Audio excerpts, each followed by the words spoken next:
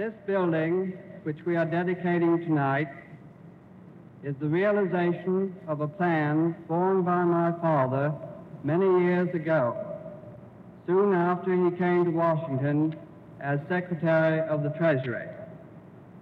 He felt the need of a national gallery in Washington with a collection of art which might serve as the nucleus of a great national collection. He saw in his imagination a building adequate to contain that future great collection. He hoped that the gallery would become a joint enterprise on the part of the government on one hand and of magnanimous citizens on the other. That hope is already being realized. Mr. Kress, with extraordinary generosity and self-denial, has given his important collection of Italian paintings and sculpture, which you see here tonight. We know of other gifts that are coming in the future, such as the great Widener collection. Some of the most distinguished American painters of our earlier period are already well represented in the gallery, which will, in time, of course, acquire the greatest available works of our later painters and sculptors as they become eligible for the permanent collection. Mr. Chester Dale most kindly has loaned a group of splendid American paintings augmenting the present collection. Through the generosity of Miss Ellen Ballard and 3 anonymous donors, the gallery has been given a collection of prints which forms the nucleus of a very important print collection.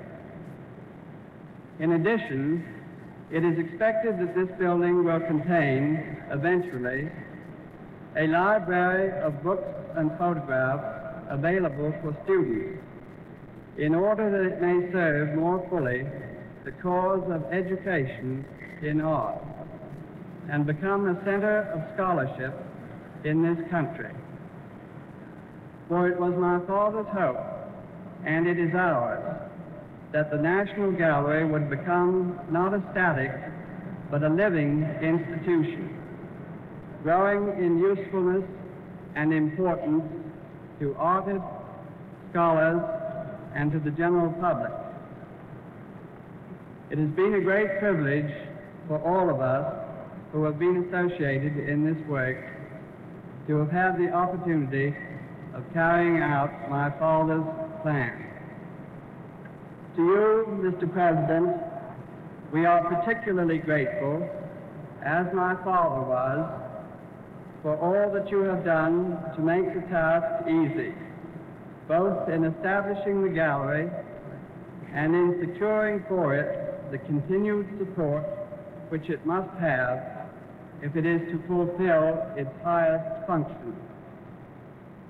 May I express also our sincere thanks to the others who gave us their fullest cooperation, to the senators and members of Congress who made possible the necessary legislation,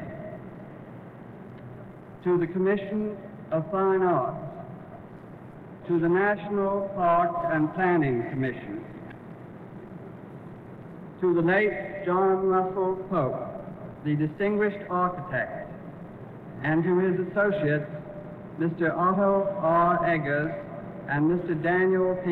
Higgins, who have ably carried on the architectural work.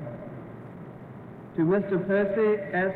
Vermillion, President of Vermillion Brown Company, and his associates, the general contractors, and to the thousands of craftsmen who contributed their skill to the erection of this building.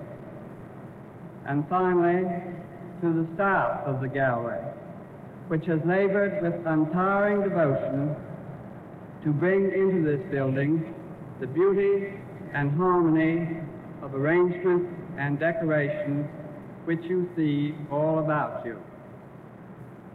This building is the product of many minds intent on giving America their best.